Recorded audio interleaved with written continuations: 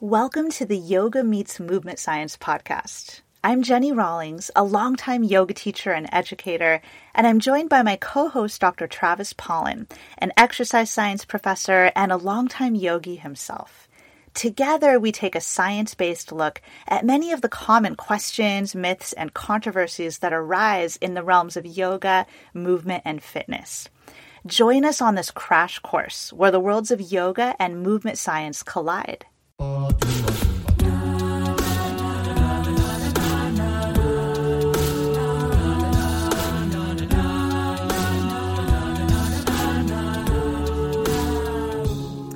Welcome to episode 29 of the Yoga Meets Movement Science podcast. Today, we are planning to take a good look at the excellent question of how do I know, or how do I discern who to trust? And kind of specifically when we mean like who to trust for information on the body and movement. That's kind of like the specific lens that we're taking with the specific focus of our podcast. But within the wide and vast sea of information that is always coming at us, and all the conflicting information and opinions and beliefs that are just always coming across the path that we're tuning into, how do we have some productive tools to kind of hone in and get a sense of which sources of information, which people who are sharing information are maybe a little more likely to be more trustworthy and maybe more evidence-based than other people? And this seems like a really important question, and one that I feel is really kind of integral to kind of Travis's and my whole work together and everything we do with this podcast as well. But just doing our best to try to share ideas and tips for how to take a more science-based or evidence-based approach and perspective on whatever it is we do. But we know that specifically our audience, we're thinking yoga and movement, maybe fitness, and also maybe expanding that to the rehabilitation or the therapeutic realm. There's maybe some crossover there. So this question of how do I know who to trust is one that Travis and I actually tend to get quite a bit. I personally have gotten this question from multiple people in just the past week or so. I don't know if there's something in the air, but I think it's something that really comes up for people a lot when they realize, and this frequently happens, when we realize that something that we've been taught that we used to believe was true, we maybe learn more information and then we look back and realize what we were taught before isn't necessarily evidence-based or supported. And then that can send us to feeling many different ways, and especially just confused. I thought I could trust that source. How do I know who and what to trust moving forward now that clearly I was wrong to trust them? So anyway, that's what this episode is about. And our plan today, just kind of a general outline for what we're planning to focus on, is kind of beginning with just some tips for how to think scientifically, just in general, how to maybe be a more critical thinker. So tips for that. A look at some common biases that we all fall prey to just by the nature of our being human and the way that our brains work. But the more we're aware of these biases, the more we can try to recognize them when they happen and try to move away from them. And what types of signs to look for when trying to discern whether the information that you're hearing from someone seems to be credible or evidence-based. And just to reiterate that, again, we're kind of looking at this today through kind of our specific focus of yoga, movement, maybe rehab worlds. But a lot of the tips that we'll be talking about today, especially for just how to think more scientifically in general, they apply to just everything across the board as far as just modern daily life and all the information we're taking in all realms, right? And that comes at us through social media, the media in general, blog posts, the news, just everywhere. So yeah, so how can we kind of incorporate just some tips that Travis and I would like to offer to kind of hone in and know what's maybe more trustworthy and what we can just disregard. So that is our plan for today. And I mean, I know that I personally have felt confused, and still the times will come out where I will feel confused about all of this. Travis, do you agree, or have you experienced, or do you have people come to you who seem just confused about, like, how do I know who to trust? Sure. Well, I mean, I teach undergrad exercise science students, so I feel like I'm trying to foster these skills in my students. And I think it's especially salient, like coming off of a global pandemic, right? Like Yes, these 100%. skills are transferable. So although we're talking about exercise and yoga and movement and then maybe a little bit of rehab, you can see how those relate to one another. But if you have that, I call it like my bullshit meter. But Yes, if yes, you know, totally. if you can discern fact from fiction, good information from bad information, that's going to be useful in many different realms. And I've gone through this process on my own, and like you said, I'm still certainly going through it. It's a never ending process, but I feel like in 2022 I'm better at discerning good and bad information than I was 5 years ago, 10 years ago. Do you think it's something that, like, we get better at with practice? I hope so. maybe I'm getting worse, but No, I'm sure, yeah, I mean, sure you are not getting worse now. I think practice for sure. I think scientific training. I mean, like in those last 5 years, I did my PhD. In the last 10 years, I did an undergraduate degree and a master's degree, as well as personal training school. So been exposed to a lot of both good information and not as good information, but in school and outside of school, like from all of the outlets that you mentioned. That we all tune into, and that's, right? That's the especially hard part. Like, you're going to come across some fluff on the internet, but what about when you're coming across information that you believe to be not as up to date as it could be, like in school, for example? That's in actual school. Yeah, I know in the physical therapy school circles that I run in, like some students are sometimes frustrated if they've been exposed to more of this critical thinking, evidence-based crowd, and then they're in PT school and they're finding that isn't the people who are teaching the courses there maybe aren't in tune with the same sorts of things. Like, that's a tough position to be in. Absolutely. And, like, how do you reconcile all of that? Yeah. So I think I guess we hope to kind of look at that today, and also some ideas of when you find yourself in a situation like that, where you're actively being taught maybe outdated ideas, and you realize that in the moment, or maybe after the fact, you realize later, you look back, that as disappointing as that might sound, there also can be a bright side that we kind of want to talk about today.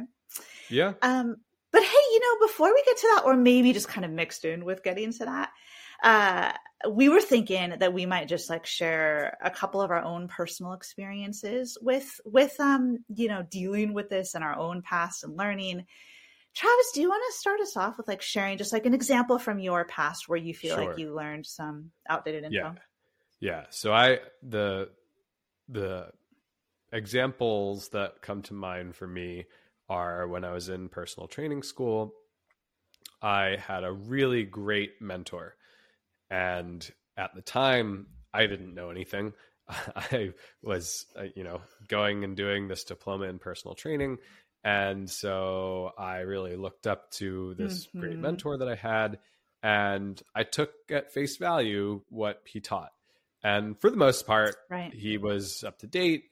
He had so much experience working as a personal trainer himself in the field for many years. Yeah. And so anything that he picked up along the way, like, you could take to the bank, because that's worked for him with real people for a long time. But not everybody can be right 100% of the time.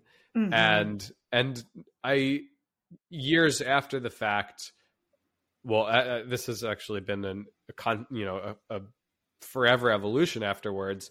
There were certain things that I learned that I realized or am realizing were not quite as up to date as they could have been. Mm-hmm. And at the time in 2012, 2013, they might have been more accepted, but now 10 years later, they are, some people still believe these things, but, and it's everything that we talk about on the podcast, quite frankly, but a lot of stuff we've debunked on. Yeah.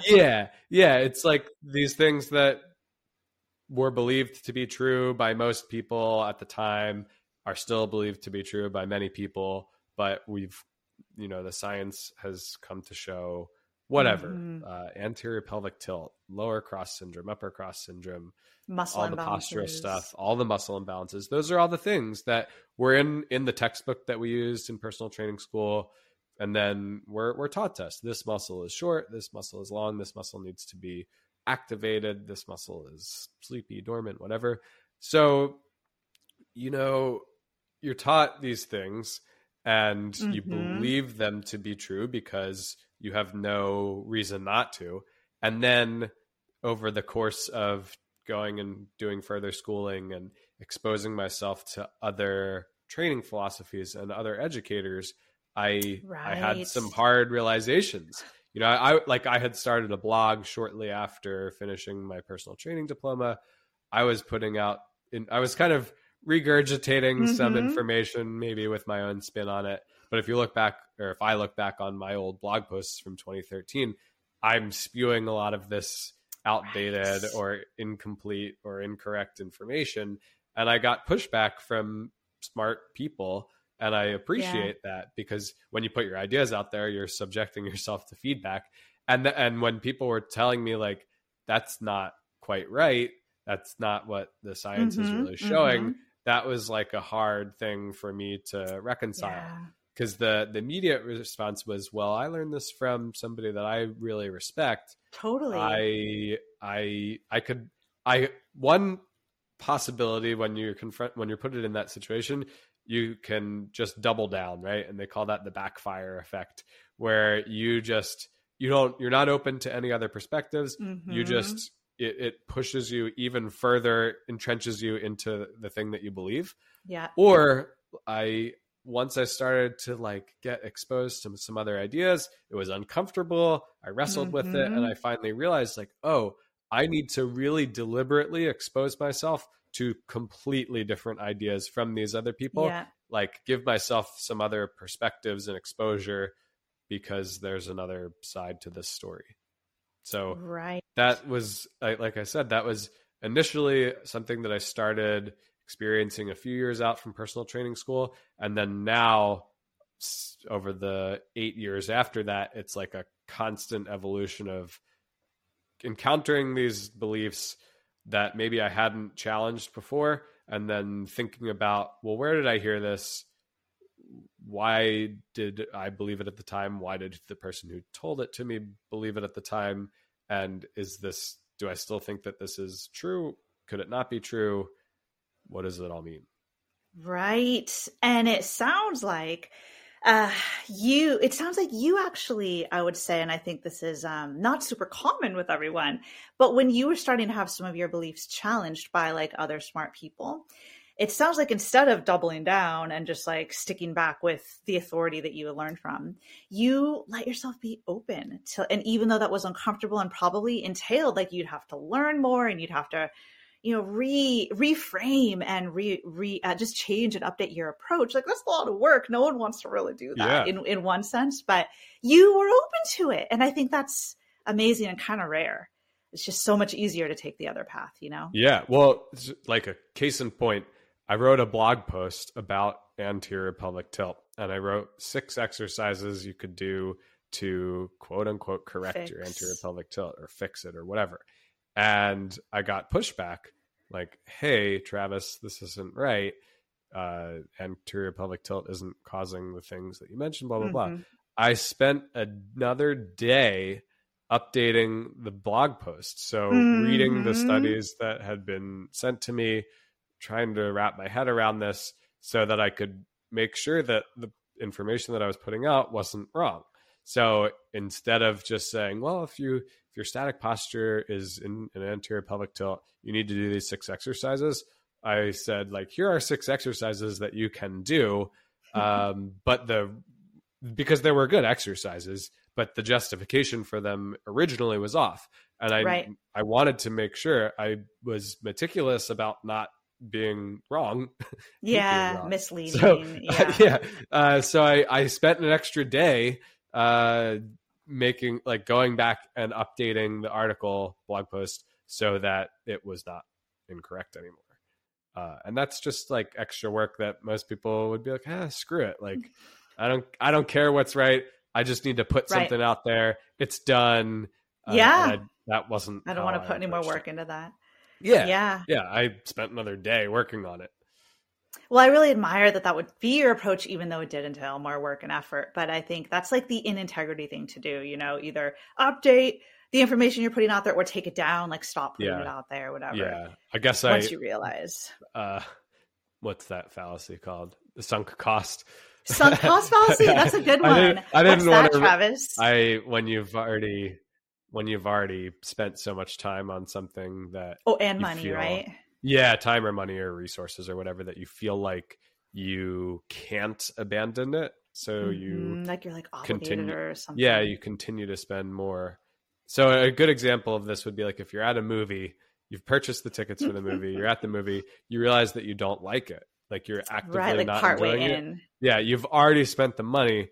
You should just leave. Like you're not going to get the money back, rather than subjecting yourself to another hour of unenjoyment. Like just walk out. Nobody ever does that, right? That's right. Yeah. Or at least I don't. I stay and suffer, but right. But I think that is I'm glad because I know we maybe wanted to touch on some common fallacies like today as we're trying to talk about how to think more scientifically. So as they come up, I think it's good that we identify them. And that's a good one. I see that one often in the yoga world as well. Like, we invested time and money in some big training that we got certified in with 3 letters or something. And then maybe later we find out that training or the system is questioned by evidence, but it's just like, well, I already invested. It's like not worth it to me. I'm sunk. I'm in that. I'm just going to stick with that. It's easy to do. Yeah. That's how I felt having gone through that training and then being mentored by other people, all coming from the same school of thought. It's like, well, I've already invested so much in this, of my time and my belief landscape, that it's really hard to say, oh, well, I'm going to go totally the other way. Right. But you did manage to. And I think one of the things we wanted to talk about today, which was looking at the bright side of when we realize that we've been taught, maybe outdated information or pseudoscience, things like this. One of the bright sides of that is that you if you today realize that in the past you were taught something that was outdated or incorrect, it might feel really frustrating, but at the same time, if we want to take a positive look on it, it's actually something to feel good about because it means that you have evolved, you have changed. If previously you were taught and you believed something that was pseudoscientific, that means that back then in that moment, you didn't discern that information. You didn't discern well enough to not take in that information as true. You didn't question it. You just I believe this person is teaching me. I'm just going to go with it. And the fact that today you now no longer hold those beliefs and you look back and realize I was wrong. What that information that was taught to me was wrong. It means that today, now in this moment, you've evolved and you've become a more critical thinker. So that's actually a good thing, right? We could celebrate, totally. Right? That we've learned more. I mean, it's so easy to just be I'm really angry about what I was taught, but maybe we could just look at ourselves and our own evolution and process. Yeah. But on the flip side, if you still believe everything that you believed from 20 years ago, maybe you should look in the mirror and wonder because about science is always why you're not evolving. Right. Hey, quick question for you. Are you someone who wants to be fit, healthy, and happy? And what if I told you you could get your dream body by simply just listening to a podcast? I'm Josh. And I'm KG, and we're the hosts of the Fit, Healthy, and Happy podcast. Listen, we get it. Fitness isn't easy. Carbs, no carbs. Just stop, okay? It doesn't have to be that complicated. And that's why we made this podcast. We get straight to the facts so you can become your best you. So the way to check us out is click the link in the show notes or search Fit, Healthy, and Happy podcast on any of the major podcast platforms. We'll see you soon.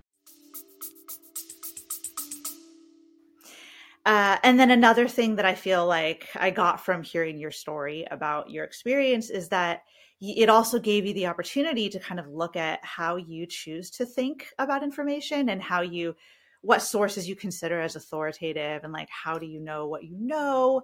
Why do you believe what you believe? Do you believe what you believe because just someone that you looked up to taught you that, and you were just like, well, they're an authority, I consider them authority, so I'll just believe what they say. Mm-hmm. Like, it just gives us the chance, and I feel like it gave you the chance to really self-examine and have some time for some introspection, and that resulted in a shifted and better perspective on how to take in information, right? Yeah. Once you have a few occasions where those beliefs are getting challenged, that's a good domino to get the ball rolling, to be like, oh, I need to really think about everything that I think about, and think about why I think about it.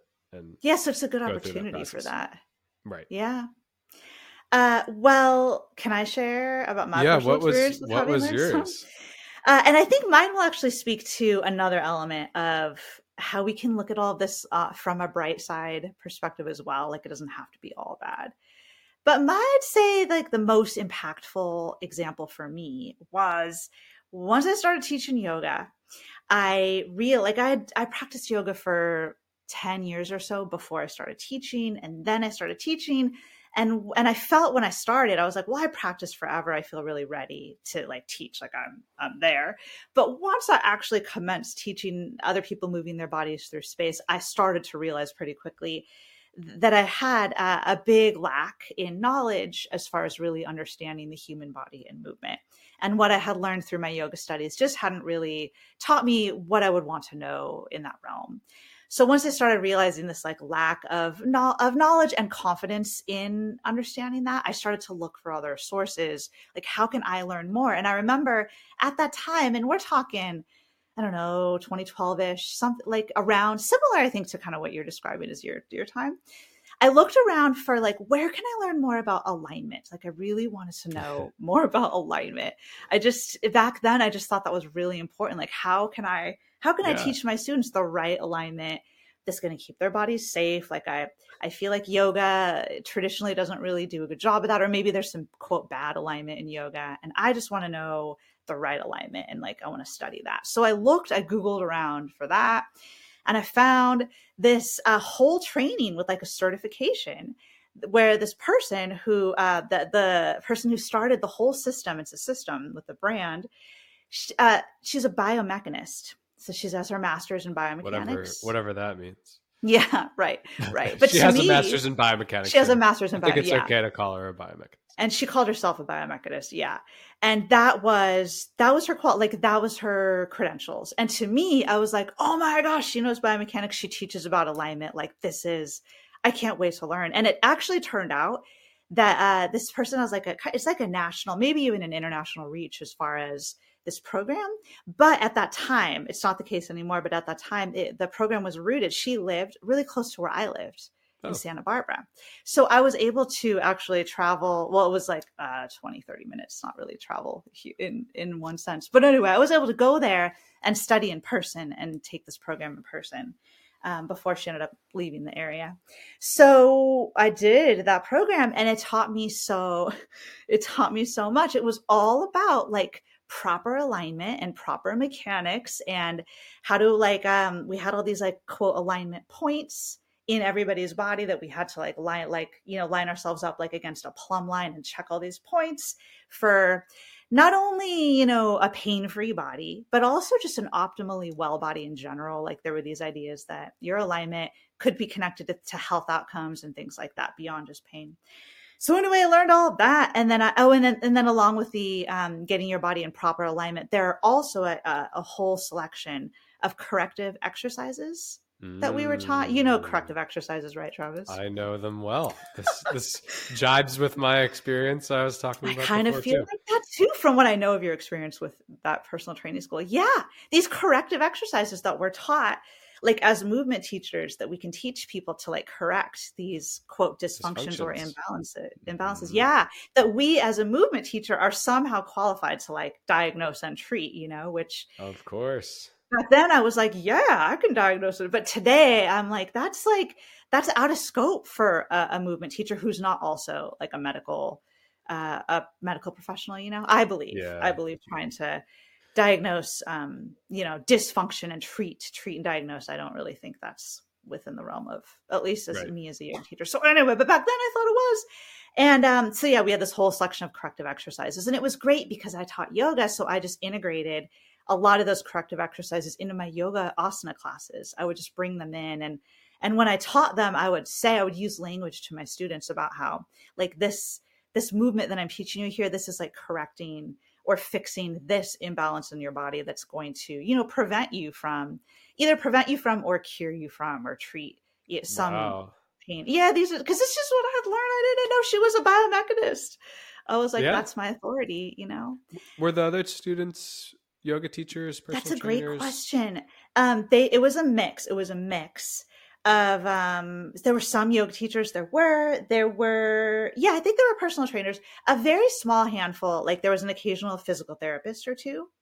I remember chiropractors being in there, and then also a lot of people who were not movement teachers at all, but were just interested for themselves. Like they had heard of this work, they maybe had pain in their body, they wanted to learn how to align better. But in order to take the program, they also were trained how to teach people, how to get into alignment and how to do these corrective exercises. So there were people who were not movement teachers also certifying in it. Interesting. Yeah. And I was going to say, as I was reflecting about this, I do have a memory that I want to say I'm a little ashamed to admit, but I'm not, because it shows that I wouldn't do this today. But like you, I also wrote blog posts and articles that I put out there in the internet that were just, my source was this training. I just believed that this was what was true. I remember it's a kind of opposite blog post. You said you wrote a blog post about anterior pelvic tilt and how to like exercises to get out of it or treat it. Right. I wrote a blog post that was more about posterior pelvic tilt, which is being tucked under, because in our training, we were taught that everybody tucks under and that causes all this dysfunction. So I wrote a post about that. This is so funny. And I remember that, of course, I got a lot of comments where people were like, yeah, that's good to know. But some people questioned me. And I remember specifically like someone who seemed smart posted a link to a study where she was like, what do you say then about this study that shows that the average person is actually in an anterior pelvic tilt? Like, it's anterior pelvic tilt is normal and is the most common, like not posterior. Because I think in my article, I was claiming that everybody was in a posterior tilt. I remember when she posted that, it just, for me, maybe was cognitive dissonance, if that's the right word. I was just like, I can't really take that in because my teacher is a biomechanist and this is what she taught me. So I think I just like ignored the comments. I would not do that today, but this is me back then. Wow. So anyway, I guess a bright side to me for having, because we do also want to kind of emphasize the bright side, is that I feel like along with outdated and misinformation that I learned in that training, along with that, I also learned a lot of good information. I learned a lot about anatomy and a lot about just like movement, just basic, without having to layer on like ideas about dysfunction and health, but just simply how the body moves, totally. Right? Like I learned it. It's not like it's all 100%. Right. Just, well, like brushed aside. Yeah. Like the anatomy knowledge that I have, I didn't major in exercise science as an undergraduate. That's so right. the anatomy and knowledge that I have mostly comes from personal training school. And now I teach exercise science. So isn't that funny? I took an anatomy and physiology class in grad school, but only one. So my foundation really does come from that 500-hour diploma. So like you said, you just take the good and the bad. Exactly. And I think, that's just a good way. We don't want to, we're already done with the training. We did it. We don't necessarily need to be like, I wish I'd never done that, because you did it, and it's part of who you are today. But there are pluses, right? Yeah. And mine was way more positive than negative. Yours Yeah. maybe sounds like a bit of a mixed bag. Yeah, it was, But to be honest, yeah. yeah, like I don't but it's regret. fine. Yeah. You don't regret. No, Yeah. not in the slightest. And maybe you don't either. I'm glad you asked that, because I was just about to say I don't regret, actually. Yeah. I think it actually helped propel me forward on my movement path and my teaching path. Even if it was the wrong direction. Now Exactly. you can go back and be like, well, that's what not to do. Precisely. And then that's helpful. Totally. Then we can have this podcast, like the overarching Yoga Meets Movement Science, but even this specific episode, because I've been through all that, and you've been there through you what go. you've been through. It's all justified now because we can talk about it in this episode. Yes, obviously you talk about this, like this is a theme that runs through all of your teaching, right? Like the misinformation potentially that you learned. Then it's like, well, here's what not to do. Here's what not to do. Here's what not to do. Totally. So yeah, it is. Right. Because, thanks for bringing that up. That was another point about why we want to look on the bright side about having learned outdated info. Is that right? When we realized we were taught outdated info, at least that helps us have a better sense of the landscape of ideas that are out there. Right. Yeah. Travis? Well, it's funny. Like I joke about this. So I teach undergrad exercise science students, many of whom are going to be future physical therapists. Right. And so I perceive, having been around the block, I learned all these outdated things. I have now updated my beliefs, and I try to instill these updated beliefs and narratives into my students who are just receiving this information very early on in their academic careers. So they haven't heard the bad to then hear the good, to then be like, well, I heard the bad and now I'm hearing the good, and like have that experience of cognitive dissonance. Yeah. So if I'm only giving them I try to only give them the newest and most up-to-date and evidence-based information, they don't ever have that experience potentially. Mm-hmm. So like they're not realizing, they don't get that experience of, I heard this, now I'm hearing this. So on the one hand, that's good, but on the other hand, like that may not be a process that they go through if all they ever hear is the up-to-date information. So it's just, but they don't recognize that maybe I'm more up to date than other people. So it's funny to think about. Right. Like hopefully I can, help them avoid going down that path to then come back to a better path, like saving them a couple of years of that. We shall see. Would you also suggest, Travis, that maybe in educating your students about the common myths that are out there also might help them understand for their future patients, when their patients come in or clients come in with these ideas about how pain works that are maybe outdated? Maybe if these, when they are physical therapists later, when they realize like what general society believes about these things, they can then maybe relate to their patients in a more productive way because they understand like where they're getting these ideas, or right. Well, yeah. So, but that's the interesting idea, right? If everybody else, if you and I heard the wrong information, then relearned the correct information, we can easily relate to people who come to us still earlier on in the learning process. Yeah. But if you only ever learn the correct information, then maybe you're not as well equipped to talk to people who are like, why the heck would you think, why would you believe the biomedical model when we have the biopsychosocial model? Right. But in general, it just seems like it's a positive to have an understanding of the information and the misinformation that's out there. I feel like if we want to relate with people, and especially if we want to educate them, like be educators. Yes. So it's good. It's good that both you and I had these past experiences, and I'm sure many of our listeners can relate to like what we shared. But anyway, what do you think about establishing just a couple, like going over a couple of terms and definitions when it comes to like thinking scientifically and just in general, this like broad look we're taking at this topic? We had a couple terms we wanted to address here, which were pseudoscience and outdated beliefs. Right. Because I feel like these terms are used quite frequently. I think most people have like a sense of what they mean, but it just might be nice to kind of define them so we're a little. Yeah, and another related one that I often hear is bro science. Oh, bros! Is that common kind of like in the fitness world or the lifting world? Yeah. What's bro science? It's the same thing as pseudoscience, just applied to perhaps bodybuilding context or fitness context. That makes so. I could be wrong. I had this like superficial impression that bro science also like was what you said, but also was kind of like an emphasis on people placing priority on their experience more than like on actual, like, well, I lifted this way and this happened to me, and so that's my my N equals one, true. or if you're a trainer, you have like your applied experience. Like, well, yes, science says this, but I do this. It could have a positive or negative connotation. But to your point, it's very much experience based. Like, right. well, I learned this, or I figured this out, quote unquote, in the trenches, working in the trenches, working with real clients. And I'm as a corollary, I'm ahead of the research. Right, like that's what they would say. What a bro science person would say. That's right. Perhaps. It's like pre-science or something. Yeah, or I don't need to listen to the research because I've figured this out in my own lab experience. In the gym.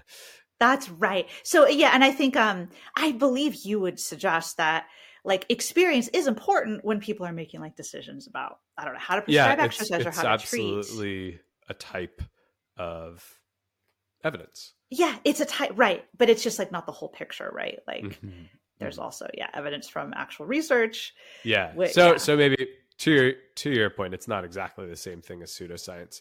Pseudoscience has a largely negative connotation. Bro science maybe has a mix of, it could be negative, but it could also be okay. It's just this is your anecdotal experience. That's your bro science. Because Travis, you actually mentioned a term that actually would be good to define too. You said bro science is often like anecdotal evidence. Could you tell us what's an anecdote and what's anecdotal evidence? Right. So anecdote is in case people don't know. Anecdote would be your experience. So my experience, when we'd say N equals 1, that would be like with myself, or maybe with one case, like one client. This is what happened. Therefore, the fallacy is extending that to say, well, this is what's always going to happen with everybody. Right. And that can be tricky. But somebody who has a really rich experience working with many people might actually have valid anecdotal evidence or experience that maybe hasn't been studied in a research context or can't be studied in a research context. What's tricky is that our ability to discern scientific fact, or maybe scientific isn't the right word, but we're biased. So we tend to see things that we want to see, and our anecdotal evidence might not be as rigorous. For example, let's say I had success with 3 people doing one thing and 7 people it didn't work for. Well, I might more easily forget the 7 people that the thing didn't work for and remember better. Another example would be like recency bias. So I tried intervention X with patient, and the most recent patient it worked for. The other 5, the previous 5 it didn't work for. But I've forgotten about all of those because they were a while ago. This person, it's most recent. Now this thing is the greatest thing. I'm going to keep using it. I'm going to tell everybody it works. Thank you for mentioning and defining recency bias as well. Like all these biases, I think just becoming aware of the fact that our brain kind of operates, it's such natural for our brain to operate this way. It's human nature, but the more we're aware of these tendencies, the more we can try to recognize them when they happen. That's the most important thing, I think. People are always on social media saying, I have so much experience. I've trained hundreds of people. Yeah. I'm like we said, I'm ahead of the research, or the research is too, the research in this is never as good as my own experience because they're not doing it the right way. But people fail to realize that they're subject to so many of these biases they don't see things as clearly, which is why we do science, which is very well controlled, has a control group, for example, sets randomization, sets a study up in a way that we can actually say that this, or with more credibility, say that this thing caused this outcome. Right, because part of just the very nature of science is to try to eliminate bias as much as possible from the process. Yeah. Like it's like written into the... And yeah, like when I do an intervention with a bunch of people and it works, well, there's so many other reasons that it could have worked. Could have worked because I told them it was going to work, and I believe that it's going to work, and I got them to believe that it worked. That's and right. like that could be more powerful, like the placebo element of that, than the like active ingredient in whatever the thing was that I was doing. And so afterwards I can look at it and say, this worked with everybody, but it might not be because of why you think the it thing. worked. Yeah. And so That's me right. recommending to other people that they do it, like they might not have That as strong a same- belief in it, and it might not work for them. And That's so it's true, just- Travis. It's very tricky, and it might work. The other thing that people forget is, well, it worked for me and my clients, but I'm forgetting that I mostly work with professional basketball players or famous My actors. gosh, yeah. And it's like, well, it worked for these people, but I'm not. And so I'm telling you to go use it with your people because it worked with all my people. But if you trained desk jockeys, people who are so different from the people that I train, it might not work. And Absolutely. that's just And these not are the things you often can't included. Yeah. So what I'm saying might be true, but it might not be true for you. Might be true in my experience. Yeah, totally. And that's like why we need science, right? Because you can on an anecdotal level work with 1,000 people, but if you use the same bias in all those 1,000 times, it's not really going to amount to much as far as like actual objective evidence base. People argue on the internet, and like they're both probably right, and they're forgetting that they're not allowing for the possibility that they could both be right, because the arguments are totally different. But it's, well, are you recognizing that you and the people that you work with are very different? Right. That's so, there's so many contextual factors, right? Yeah. So let's get back to our terms. We talked about bro science leading to all of that. What is pseudoscience, which is another term that gets thrown around? Pseudoscience would be anything that you believe or practice that is regarded as being based on the scientific method. So it seems like it's science, but it's actually not. So that's the pseudo aspect of it. Yeah, like it seems scientific, but it's not really based on scientific method. Yeah. So, and that's hard for people who are not scientifically trained to be able to separate that, because maybe they're using a lot of fancy words, or that's a big one. Maybe they have some good credentials that make it seem like they would be scientific, or any number of things. Maybe their science is bad. It's based in faulty science. It seems like science, right? But it's like problematic. Yeah, totally. Yeah, and I feel, for example, we've talked a bit about like physical therapy in this conversation, and we know there's major discussions these days about trying to update physical therapy. So, what do you think about like physical therapy? To me feels like that's a scientific field based on science, but maybe within physical therapy there could be some pseudoscience within physical therapy.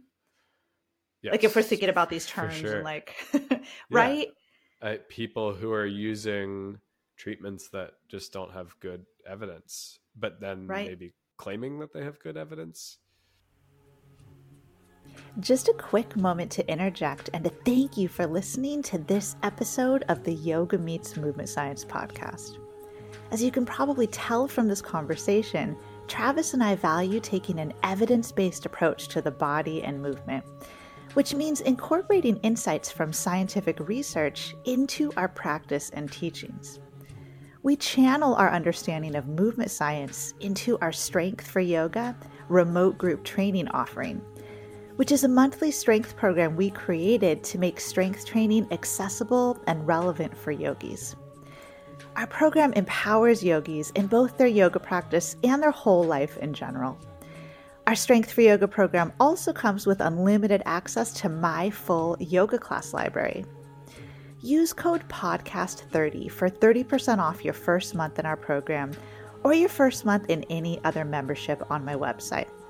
You can learn more and sign up at jennyrawlings.com, and the link is in the show notes. Also remember that other ways you can support us are by signing up for my email newsletter at jennyrawlings.com/newsletter, and the link is in the show notes, and by subscribing to this podcast and leaving us a rating or a review. And now back to our episode. Yeah, because they're cherry picking, maybe, which that's a term to maybe talk about. Is like which one. Is still related to pseudoscience, but cherry picking would be a little bit more scientific than pseudoscience because you're at least relying on science. You're just doing a bad job of it by only cherry picking is using only the research that supports your position. That's right. There could be 100 studies out there showing that stretching doesn't prevent injuries. But if you find 3 studies that show that it did, you can just pull those out, put those in your reference list, and exclude all the other ones. And if somebody doesn't know about the other 97, then they could be persuaded. But the only reason that they were persuaded is because you cherry picked. And whereas the correct process would be to go through all 100, recognize that there are 97 that say that it doesn't, and then be fully honest and transparent about what the body of evidence says. That's right. That's not as easy as finding 3 studies on Google Scholar that support you and running with that. That support your opinion. Yeah. That support the belief you already have. Would you say that cherry picking is a practice that, it's kind of related to something called confirmation bias? Yeah. Would you say those two are kind of related? Yeah. If I want to believe that stretching prevents injuries, then I can find 3 studies. You can find a study to support anything. So if that's the belief because somebody told me that, it worked for me and a few other people, then I can find some evidence that confirms that bias, confirms my belief. I can cherry pick some studies. I can go on Google Scholar, find a few studies that show that, cite them, and then proliferate these incomplete or wrong narratives. Precise. Yeah. Yeah. And it's just easy to do because if you have a belief that you want to believe, it's just easier to go out of your way to pull out the evidence that supports you and just ignore the evidence that doesn't because of like motivated reasoning and confirmation. It's just like, it's human nature, right? Yeah. And even worse, let's say that cherry picking, you've at least found a few examples to support your narrative. There are even worse things where you're just randomly pulling studies that sound like they might have something to do with the claim that you're making, knowing that people aren't going to go look at them, putting them there to justify your thing. Maybe you're even dumping a laundry list of citations that are tangentially related to your claim, but don't actually support your thing. But you're like, well, nobody's going to look. I've included so many studies that nobody's going to actually look them up. That's right. Anybody can put anything on Google, right? Like just anything out there. And if you throw a bunch of citations at the bottom that just on the surface look like they're sort of related, most readers will be like, okay, this person must know what they're talking. Like it's just a way of kind of making it look like you're more credible. Super frustrating to me. Yeah. And we've meticulously goes through and makes sure that the things that I'm citing are supporting the things that I'm saying. Right. 100%. So that's kind of, it's good we're covering some of these things like confirmation bias and cherry picking. Another, maybe while we're talking about some terms, I feel like a couple of there are things called logical fallacies that I know, I don't think they're like the end all be all, but I know that when I, and as I continue to learn to be more of a scientific thinker, logical fallacies, learning about them really helped me. Because I could start to see them in things I would say. And now that I know them a little better, when I see them in other people, I'm just like, they're not actually making an argument. That's just a logical fallacy. Yeah. And there are a ton, and you can actually be like quite an expert on logical fallacies. And I'm not, I just like on a superficial level, have some familiarity with some of the common ones. So I thought maybe we could talk about some. There are some that I, in the yoga world specifically, see a lot that I think our listeners will relate to. Well, I think the ones that you're going to point out are very common in Oh, many good. spheres. Okay, so what's the first one on our list for logical fallacies? Appeal to authority, Hmm. which is what we've been What we've been talking about with our about. own experience. That's right. We both When trusted. when you went out and taught based on that paradigm, and even when you were questioned, you were like, well, that's not right because Uh-huh. so and My so told me. authority. Yeah, and they're an authority. I view them as an authority. That's right. Because of whatever, because they're self-proclaimed or because they have credentials. They started a system with a Right, 3-letter right, whatever. right. They like own the system that certifies you. So you're like, well, they're my authority. But it's like, maybe we could start to think to look beyond that. Like just because someone starts a system or whatever does something to make you see them as an authority, can they also be fallible? Can they also be wrong? They can. I think they can, and they are quite frequently. Yeah, I think everyone should be questioned. Everyone should be questioned. Yeah, like no one is beyond question because of any of those reasons, whether they have a PhD or a doctorate in physical therapy or wrote a blog post or wrote a textbook or wrote a research paper or published hundreds of research papers. Like nobody's beyond questioning. Being questioned. That's right.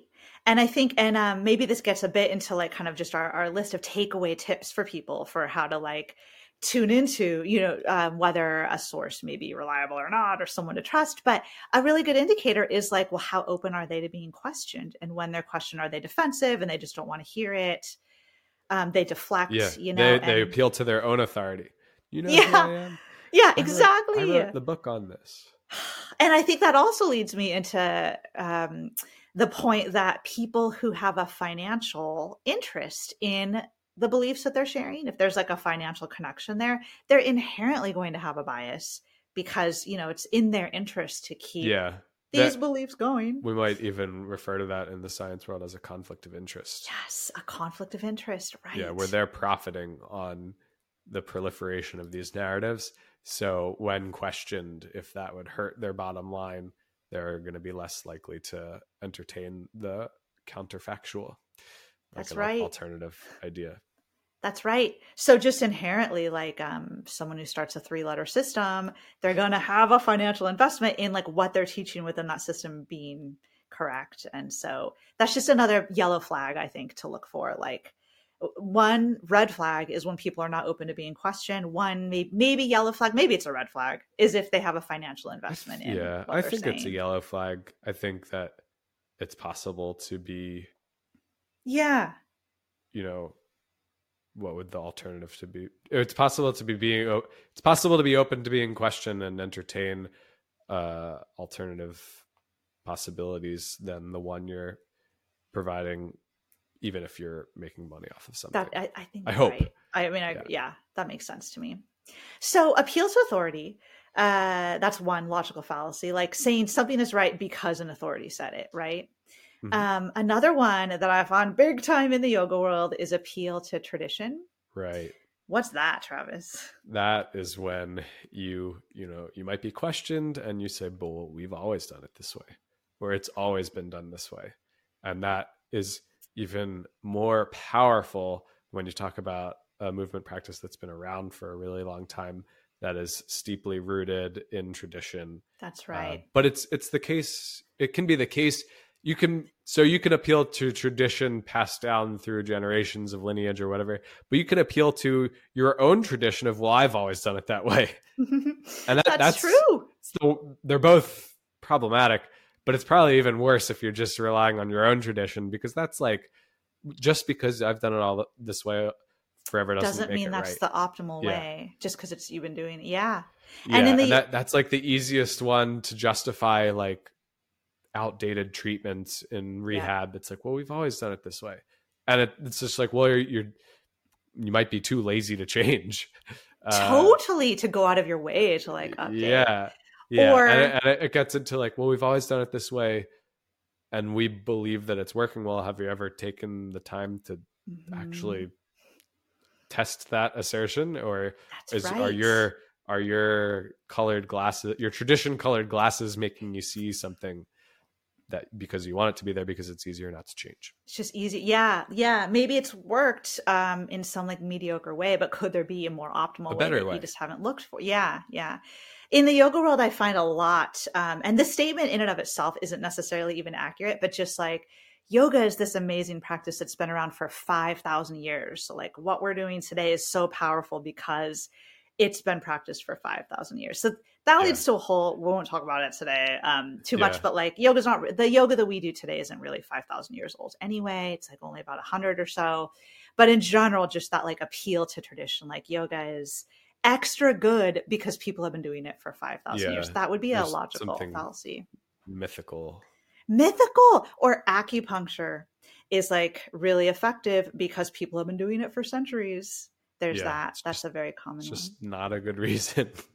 That's not a good, exactly. It's not a good reason, right? So that's appeal to tradition. I think that's a good one to.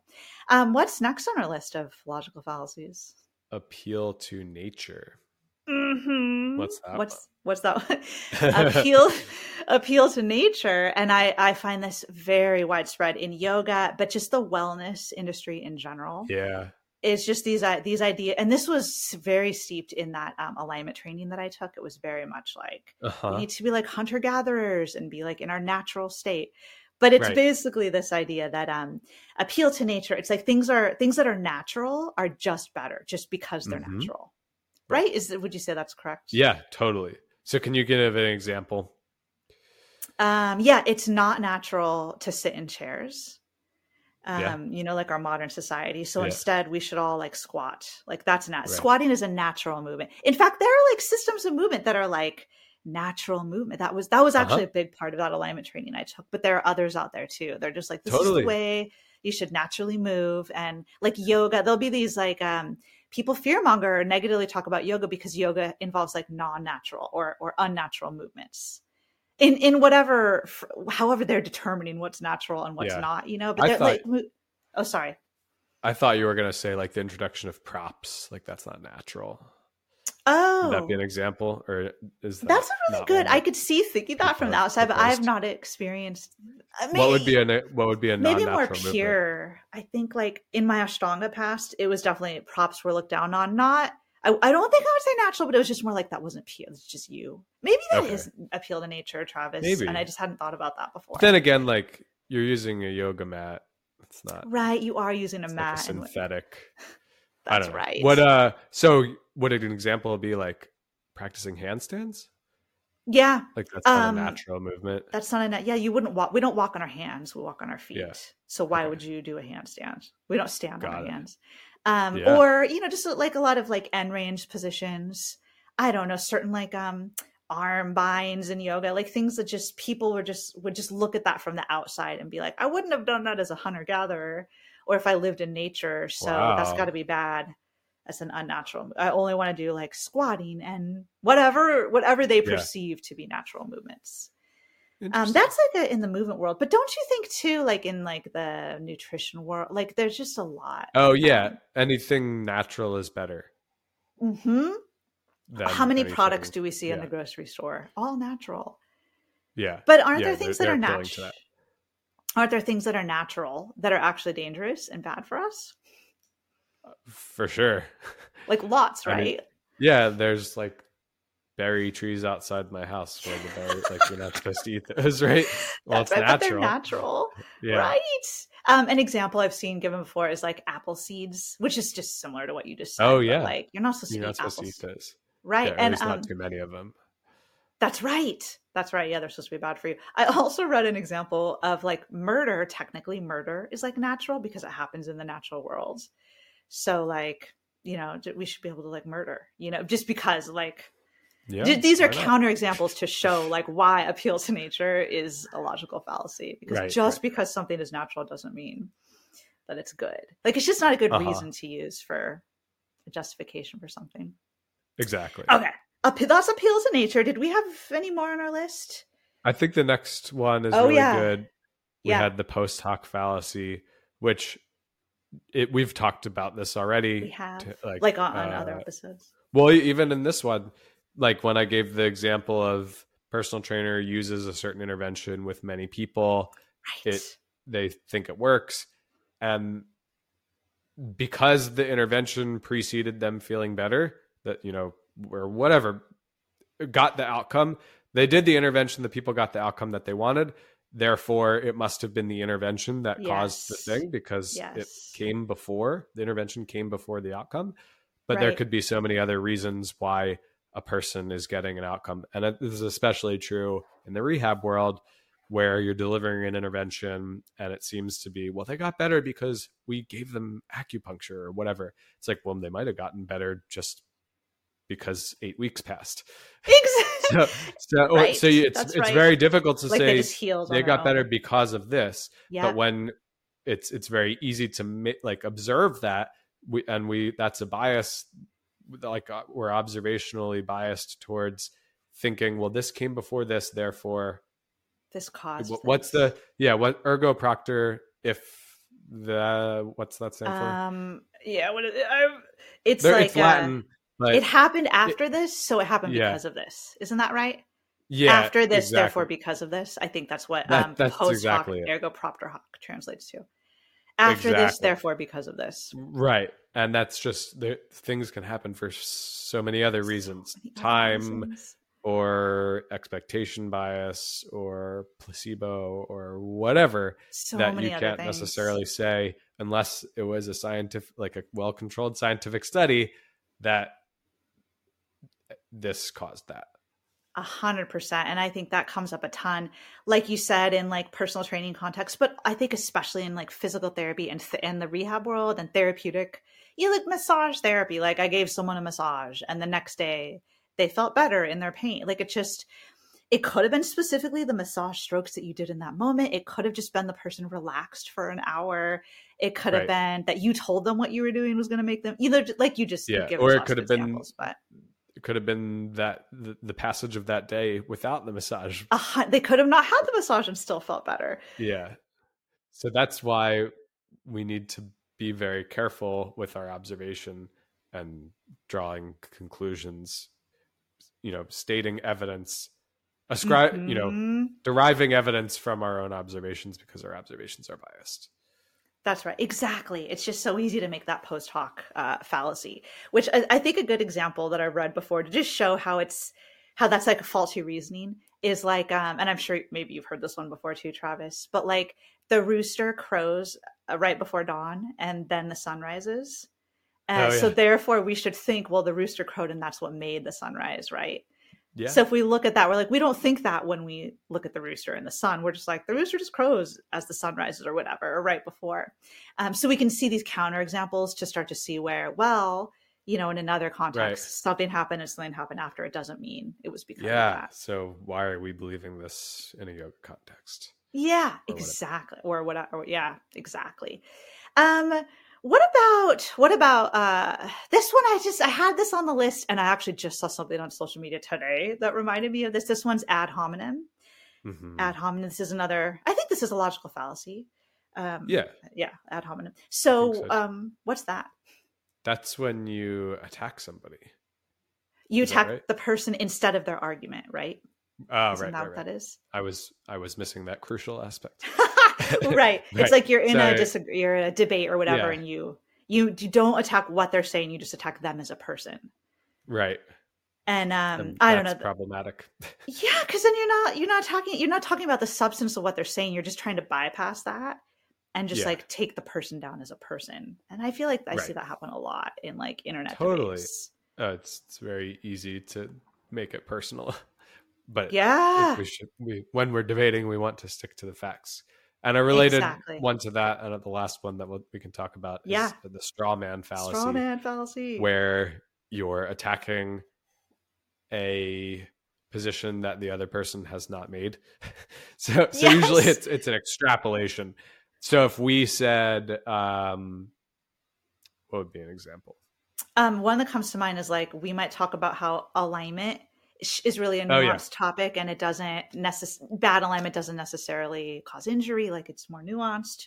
Yeah. Don't you feel sometimes people strawman that and they say alignment doesn't matter? Jenny said that alignment doesn't matter. That's exactly the one that I was hoping that you were thinking of. Come up with. Yeah, but I couldn't think of it in the moment. So that's the one I wanted to bring up. Yeah. anytime you say like, this is a nuanced thing, people, well, the funny thing too is like, if we say this alignment thing is nuanced, people who truly think that alignment doesn't matter will say, well, Jenny's saying that alignment is everything. And then people who think that alignment is everything are saying, well, Jenny's saying alignment doesn't matter.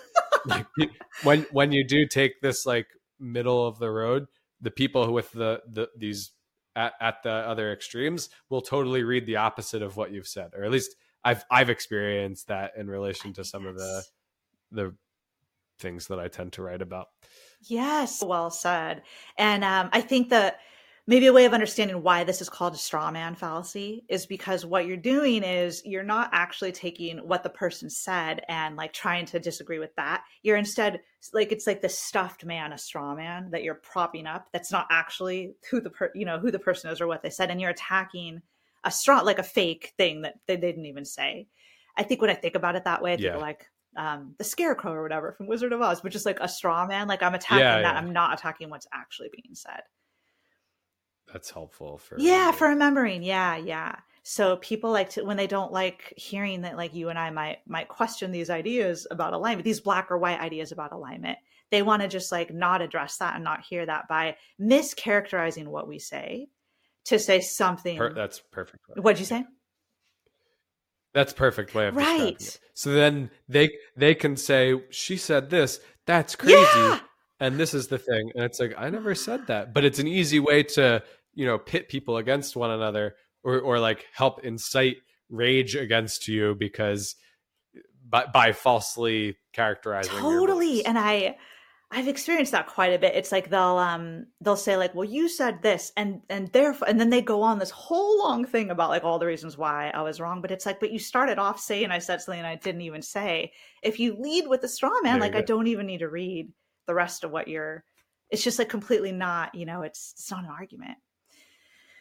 So straw man fallacy. Yeah, I think there are many more. There are some really I find them kind of fun. So like the logical fallacies, fun to study and learn about. Yeah, just hit up the Wikipedia page. There's a million of them.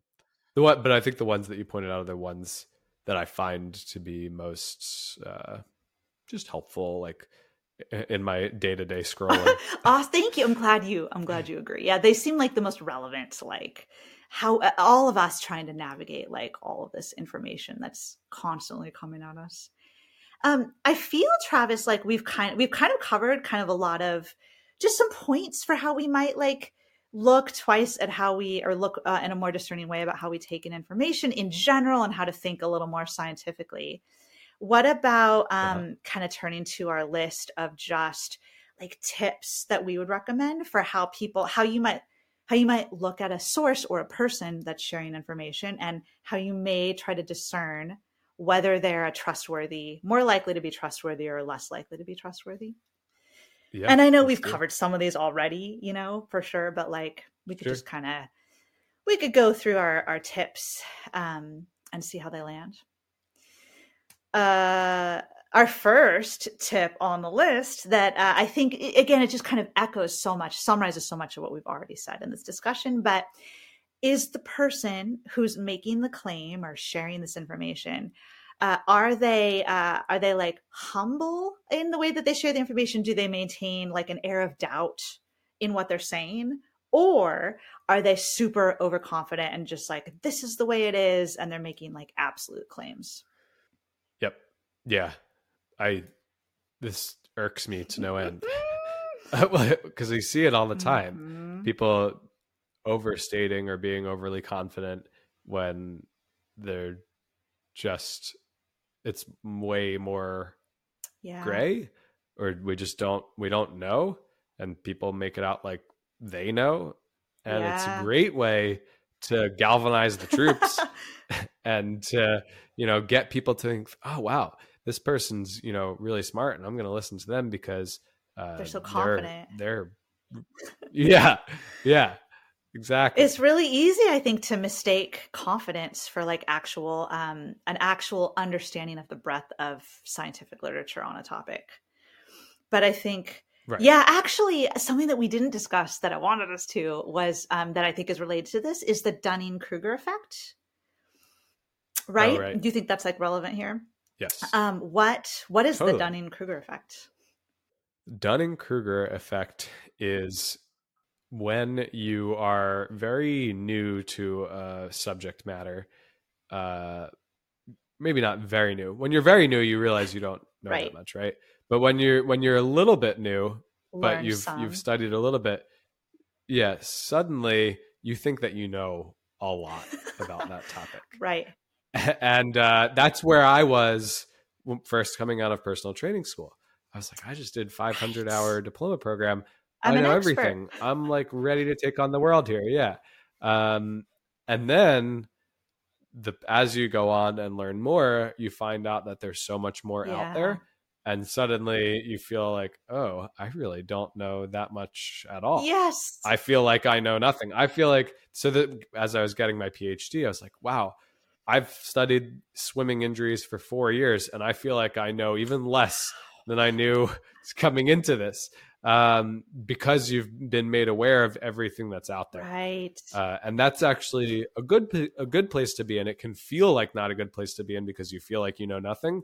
But when you've gotten over that actually knowing nothing to thinking that you know everything to realizing that you actually know nothing, that's a good place to be in, because you're actually more aware. And then over time you can learn more, but you know what you know and you know what you don't know, as opposed to just this initial stage of the Dunning-Kruger effect where what you actually know is very small, but what you think you know is very large. And that's very dangerous, because you're very confident, you're outwardly, displaying this confidence, and people might believe, somebody who's very charismatic, Charismatic when they and actually confident. only they know enough to be dangerous. That's right. Because it makes it seem like they are very educated on this topic, but they have not actually gone over that valley and into a proper amount of knowledge and confidence in that knowledge that you get from being longer exposed into something. Absolutely. I think that's so well said. And I like how you kind of delineated that. Like when you first learn about a topic, it's really easy to be like, now I know everything about this. But that when you learn more and continue to learn, you realize the huge breadth. It's not that it's not so much that you know nothing, or maybe that you could say that loosely, but it's like it's more that you know what you do know and you know what you don't know. Like that you said that, like, I think it's just that people who know a lot about the topic know what science doesn't know and know what questions haven't been answered. And that actually science, has really just revealed just a small amount, and we can go from there. You still know the same amount, but you know what the whole what's out there, the bigger so that picture. you realize what you don't know. Yeah.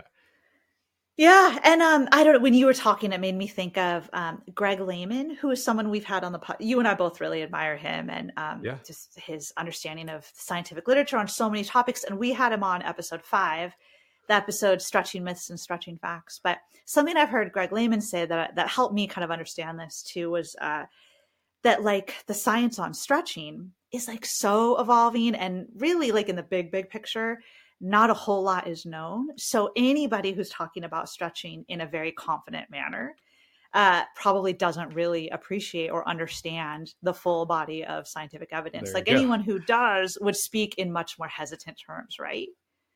Which I feel like he did, like when we talked to him on the pod, and when I hear him talk about that topic in general. But like, we don't know a lot, so we've got to be kind of hesitant in what we say about what we do know. But then you have people out there just on the internet who are just like, stretching will destabilize your joints, and stretching will do that, just so confident and brazen. Yeah. And it's like, do they really know? Is that a good source of information? I would say not. Yeah. So the Dunning-Kruger effect seems like it. I'm glad I wanted us to talk about that. I'm glad we talked about that here. Yeah. There's also just this question of, are they, and again, I think this is actually, it's super similar, but do they embrace nuance and gray area and like the it depends approach in what they say? Or are they making just black or white statements? Like, this is always bad for everybody. This is always good for everybody. Yep. So that's, super similar, but maybe just a different way of wording this one. Yeah. So like the answer to most questions is it depends. Yes. But if people aren't answering that way, then that might be a flag, a yellow or a red flag. right. What Agreed. about does the person or the source of information, do they update their message as they learn new information, and are they transparent about when they update their message and like why they updated it, or do they just like start talking differently but they never owned up to the fact that this one really grinds my gears because I might know. I'm well, yeah, two things on this. So I mentioned that I had many mentors who all came from the same school of thought, from a personal training, strength and conditioning standpoint. And the guru in that area, we won't name names, I know, but they prided themselves on updating their information, or allowing themselves to change their mind. So they were very they championed this message of, oh, you should be constantly evolving, oh, you should change your mind. Yet, but then did they actually do that? In the 10 years that I've been exposed to them, they've never changed their mind about anything. Oh my gosh. So it's one thing to say but then to actually continue to espouse very outdated beliefs. Yeah. So it's ironic, I guess. But a good example of that, of being, so there's a 3-letter acronym that I was exposed to when I started out. I subsequently did a lot of research on it, and it did change its tune as research evolved, but was never transparent about it. Just said one thing and then said the next thing and then said the next thing. And it became very confusing. It's like, well, what are they actually trying to espouse? Because they're just their goalpost shifting. Shifting the goalpost. That's another fallacy, right? Yeah. Shifting the goalpost or changing the goalpost. Yeah, where you just change the the standard or the benchmark that you're measuring something against, so you stay right. You can never be wrong. Yeah, without coming out and being like, "Hey, we were wrong." And so it's hard. It's hard to do that. It's hard to admit that you were wrong. Though I think the ultimate irony in all of this is what you just said. It's hard to be wrong, and what that means to me is that it takes strength to be wrong.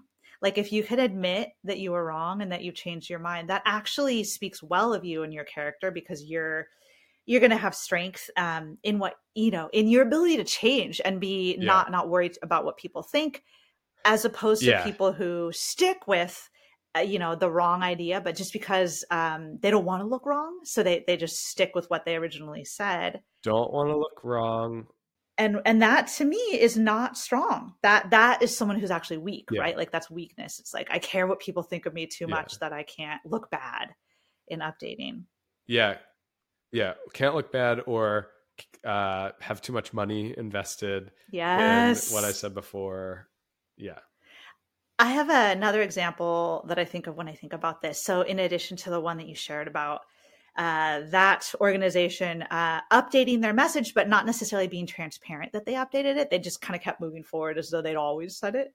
Another place I've experienced this to be the case is in quote myofascial release, in the quote self myofascial release, I should say. So in the yoga world, there's definitely a big presence on like rolling on balls, for example, as a means of like treating yourself or whatever in yoga. And when I first was taught and did trainings on myofascial release with balls, we were all taught that what the balls did was they like broke down fascial adhesions and like broke up scar tissue and just all like rehydrated your fascia. This was the terminology we were all taught and what I taught when then I shared those techniques in class. And since that time, the science has become pretty clear, or maybe it was already clear by that time, but people are still teaching outdated info. But massage and things like it, they work more on like a neurological level than on actually physically changing tissue. So, and that's like the accepted evidence-based approach today. So what I've noticed is that these training systems that I had learned from that taught me the outdated stuff, I've noticed that they have shifted their language today. It seems like it's more about like, let's roll on balls so that we relax, so that we quote reset our nervous system, like whatever that means. Yeah. Things like their language is more in the nervous system realm, I think, because they probably finally heard or gotten enough feedback that they need to update. It's good. But never did I see them come out and say, there's new information since we started, our thing, or that we become aware of, and we're going to change our terminology. And to me, that would have been really in integrity. Like, I'm going to own and be public about changing this. But instead, in my impression, it's just slipped to, now we're just going to talk about it this way. Yeah. But what about all the people that you trained and certified in these outdated ways of talking about it? Like, there was never communication, to like their trainees. They would be outraged. Right? Oh, the trainees would? Yeah. Like, you just taught me all the wrong stuff. I want my money back. Like, the certifiers can't do that. But should. Like you and I talk. Right. They should. Yeah. I feel like if you frame it as just like, I learned new information and I've updated, to me, I feel like that would reflect on, I admire that person for, I agree, for going out of their way to update. Yeah. But I could still see how it'd be frustrating. Yeah. Yeah. But anyway, that's so like, hard. I feel like that's a good sign of like, it's a good sign. What would that be, like a green flag? I always hear about red and yellow flags, but not yeah. green. If you witnessed that, I think that would be like, I want to follow these people. They're updating because they're transparently updating their messaging and owning up That's to right. when they weren't, it's not wrong. It's not bad to have espoused those things when that was the prevailing information that you had at the time. So you can't fault the people who were saying those things for being wrong, because everybody thought that. Of course, you'll hear a few people who are like, I never believed that, but yeah, I mean, I think sometimes everyone maybe that they surrounded themselves with taught that, but I still think the wider body of evidence, even when I was taught about balls and myofascial release, had moved beyond that. But anyway, so yeah, that's just another good tip we think for helping to discern whether a source is trustworthy. Maybe we'll talk like a couple more here. I think another really good one, and one that I feel like we probably see a lot, is, does the person or the source, does the person stay in their lane? Yeah. In what they're talking about? What do you think about that one, Travis? I think that's really important because that they stay in their lane. When you get fitness and yoga people talking about epidemiology and vaccines, it's like, I'm not qualified to have an opinion on that. Sure, I have a PhD, but my PhD is in a very specific thing. And like, you're saying you, are you, when you say, sure, I have a PhD? Yeah. Or anybody. Yeah. Anybody who doesn't have a PhD in epidemiology shouldn't be an armchair epidemiologist. That's right. Or whatever, if you want to apply it the other way to yoga. So yeah, like yoga teachers shouldn't be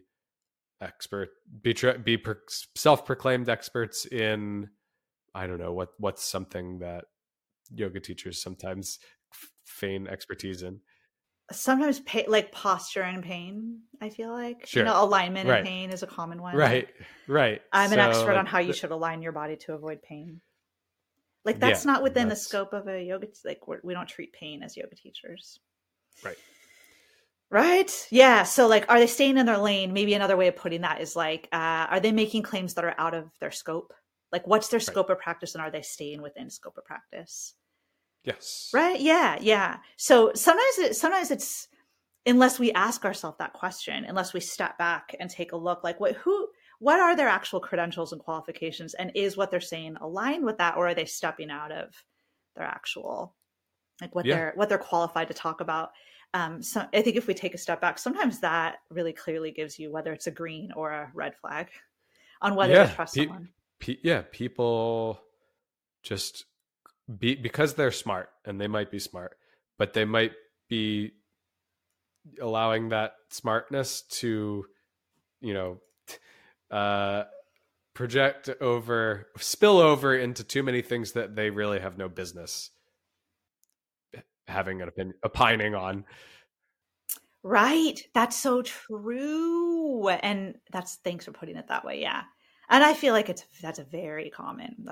Like, just in the yoga movement, fitness, rehab, but just in general, in our society in general, just people, like you said, opining, popping off on something that they actually don't really have the experience to be popping off about. Yeah. But then people don't know that. And especially if the person is like an influential person, if they're famous or if they have a really large social media following, Yeah, it's hard because people ask your opinions on things, right? I'm sure you get that sometimes. Yeah. And, yeah. Like, well, you have a social media following, you are really smart, so I'm going to ask you about whatever. Right. And then you're like, I actually can't answer that question because that's not in my scope. Yeah. I get a lot of, I feel like fields. Although I think you're more, because of your rehabilitation scientist PhD, you're more qualified in the rehab realm. But I am not. As a yoga movement teacher, I get a lot of questions that people ask, like, what should I do about my SI joint pain? What should I do about my back pain? And I think I've seen lots of examples of yoga teachers responding, saying, oh, you should do this, you should do that. Oh, God. All over the place. Yeah. Well, and the funny thing too, even if you are qualified, so if you look sometimes on like PT forums, people will physical therapists, you mean? Physical therapy, yes. People will bring in questions like, "Hey, I have a patient with this," and then you'll get 100 different replies with 100 different 3-letter acronyms. Do this because of, I learned this, and it's like nobody even ever saw this person and assess them. The actual client. Yeah. Just diagnosing things on the internet, even if you are qualified, is like a no-no. That's a really good point, Travis. That's a really good point, because ultimately it's about one-to-one, right? Anybody who's giving a really quick, like, oh, do this, try this acupuncture. It's like, yes, change your alignment, stretch your hamstrings because your tight hamstrings are causing your back pain. So it's just all over the place. Yeah. So anytime we see claims like that coming from, like these black or white claims about how to address some anonymous person's painful issue, to me, that's a red flag that they're probably not super evidence-based. Yeah, because they wouldn't be giving an answer if they were. Yeah, the evidence-based answer is like, I'm not the right person to ask. Like, go, and you maybe refer them to someone who is. That would be really helpful. Yeah. Like, check in with this PT friend of mine or something. Totally. Travis, we are just about at the end of our time here to talk about this excellent topic. We have covered a lot. I think some of the other things that we have on our list to offer as tips, we kind of have already covered.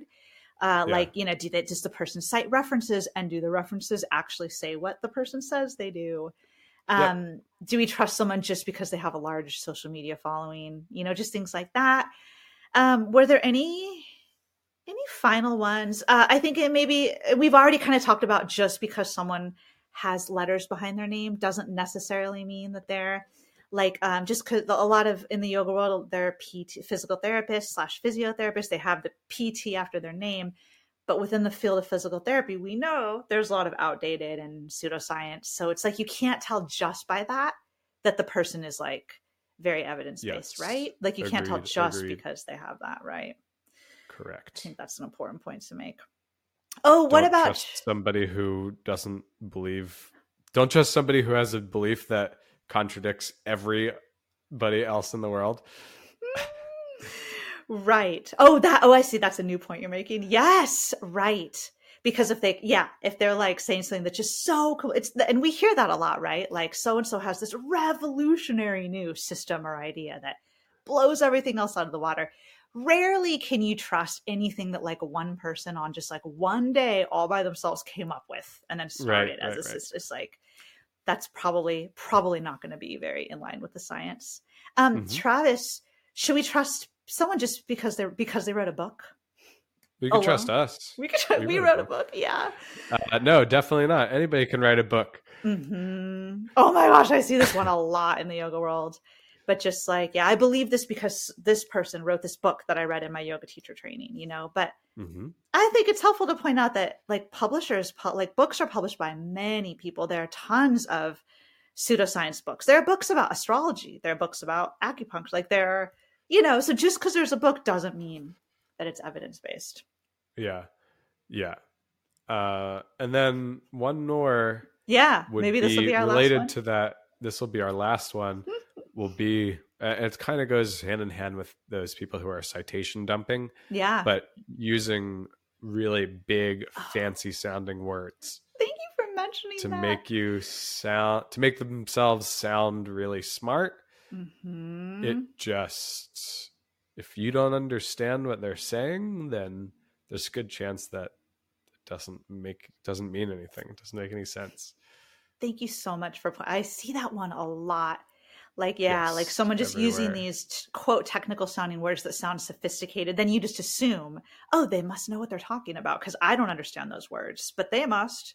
So then you believe them. Don't you think like someone who knows a topic really well, like one of a key element is like if you understand a topic well, you can explain it in basic terms. I do think. Do you think that's true?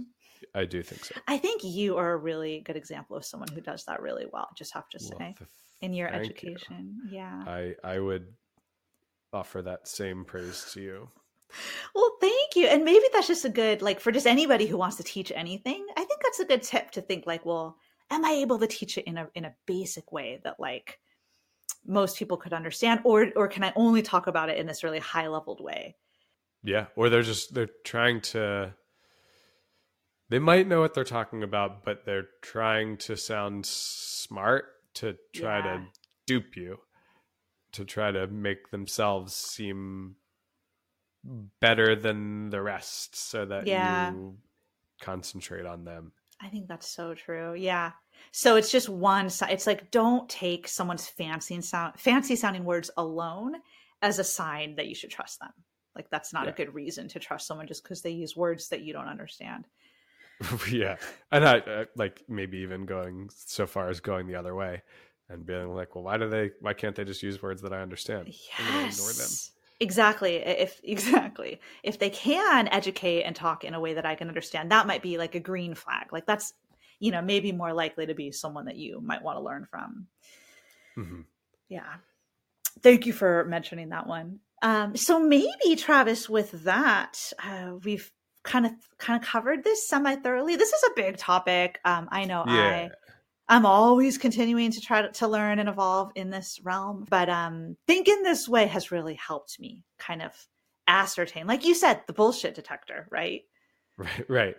And I think the last thing that I want to reiterate, and I mentioned this earlier, like exposing myself to multiple viewpoints. Oh yes. Like I think that's the best thing that you can do is try to identify many sources of information and even conflicting sources of information. Don't just go all towards what you believe, because then you're never growing.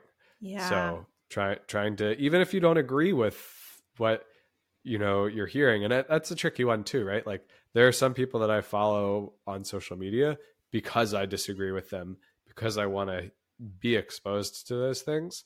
And I think other people might take that as a sign that I support them or that I agree with them. And I would encourage people not to do that. I hope that people don't look at the list of people I follow and say, well, that must be a credible person because he follows them. Like that shouldn't be, because that's not why you're following them. Exactly. Yeah. And I think that I would encourage other people to follow other people that they don't agree with, and maybe that they even strongly disagree with, just to get that exposure to hear another side. Whether you know that you're never going to agree with them, or whether you think, well, this person's saying something different from what I've heard before, but let me entertain this. Like potentially let it be like a vehicle for questioning what you think, and maybe in questioning based on seeing what someone says, you just are reiterated in what you're just like, oh yeah, I can see more how that person is really, that's misinformation. But also it could be if you question and then you reflect, maybe that other information helped you learn something new. I don't know if I said that very well. Be open-minded, but also be skeptical. Yeah, that's a great way to put it. Yeah, expose yourself to varying points of view. We don't, it's not really helpful to get yourself caught up in an echo chamber.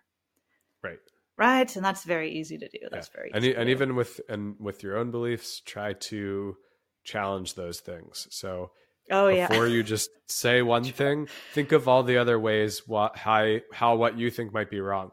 Do the full, try to argue from both sides so you can make sure that, whatever you're saying is bulletproof to the best that you can. Yes, exactly. Exactly. Always try to question what you're saying and look for the reasons why what you're saying might not be true. Right. That's kind of what science does, right? Exactly. Yeah. Science is the process of not proving things correct, but like trying to disprove ideas, right? Which is kind of the opposite of what people tend to think. Yeah. Do you think we can end on that? Let's do on it. that fine idea. Thank you so much, though, for having this conversation with me. Thank you. And that wraps up our look at which yoga and movement educators we should trust. Remember that you can support our work with this podcast by subscribing to our podcast and leaving us a rating or a review. You can also stay in the loop with all of our offerings by signing up for my email newsletter at jennyrawlings.com/newsletter, and the link is in the show notes. Lastly, remember to use code podcast30 for 30% off your first month in Travis's and my Strength for Yoga remote group training program, or 30% off your first month in any of the other memberships on my website. You can learn more and sign up at jennyrawlings.com, and the link is in the show notes. Thanks again for listening to this episode of Yoga Meets Movement Science today. We look forward to seeing you in our next episode soon.